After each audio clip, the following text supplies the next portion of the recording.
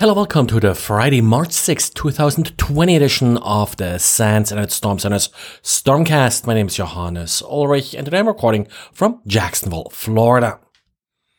Sort of interesting phishing email today that Xavier is going over. This one does not use of the typical trick where they find a random website, compromise it, and then insert the phishing page. Instead, they're using an existing service here, surveygizmo.com, to launch their phishing attack. SurveyGizmo, like other similar websites, allows you to set up online surveys, and they just sort of create their phishing page as a survey, essentially. And with that, they hope to bypass some filters. On the other hand, the page doesn't really look all that plausible, I find. So not sure how many users actually fall for this. And talking about phishing, mentioned yesterday, a coronavirus, I just received an email that was not a phish that came from healthcare.gov, but sort of had all the hallmarks of a phishing email. So if you have users submitting emails as phishes that contain a link to lnks.gd,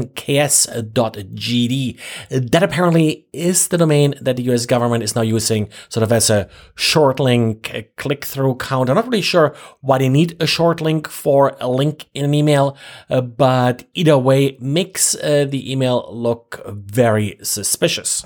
And comment any users submitting it to you as a possible phish because it really should not be a link that anybody clicks on.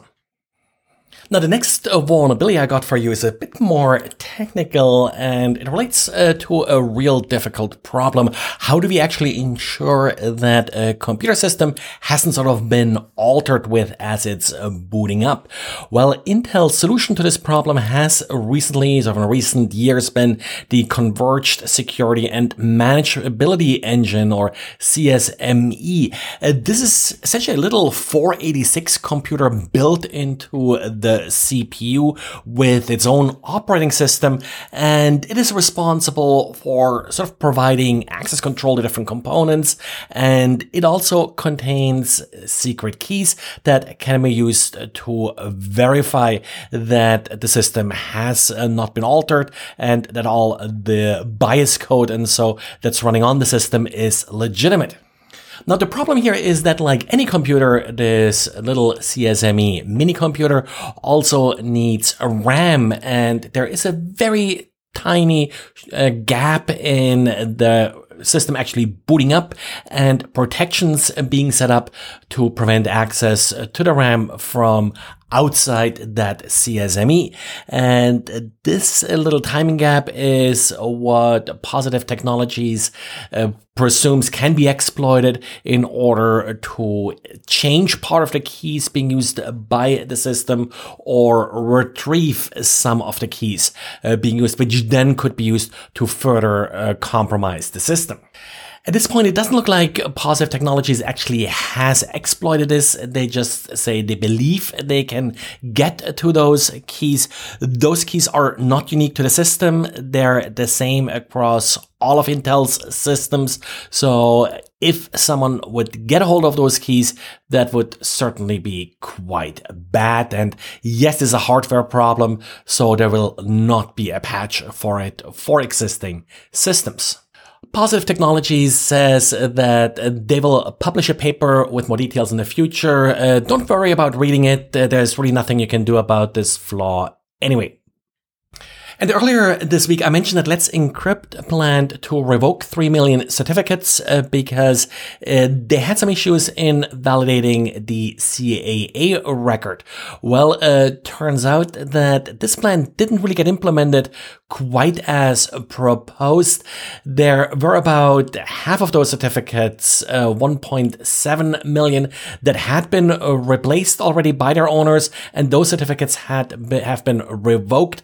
The remaining remainder 1.3 million, well, was apparently still in use. So Let's Encrypt will give those people additional time and up to the 90 days that Let's Encrypt certificates are usually valid for. This actually posed some interesting questions because the revocation was not sort of Let's Encrypt's idea. It's required by the browser forum that basically specifies these certificate authority standards. And well, in the past, certificate authorities have been removed from browsers for violating some of these policies.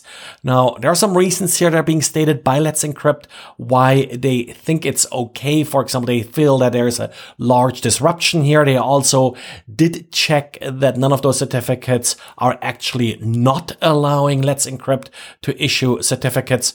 So we'll see how this will all end up. If you are affected, still please replace your certificate. And well, if you need any more podcasts to listen to, Jack started its own podcast. Trust me, I'm certified with Jason Nicola. The goal is to explore a little bit imposter syndrome and, well, the podcast, I believe, is supposed to be published weekly. And the first guest in the first episode here was Leslie Carhart. So give it a try. It's currently available via Google Podcasts, Spotify, and Apple Podcasts.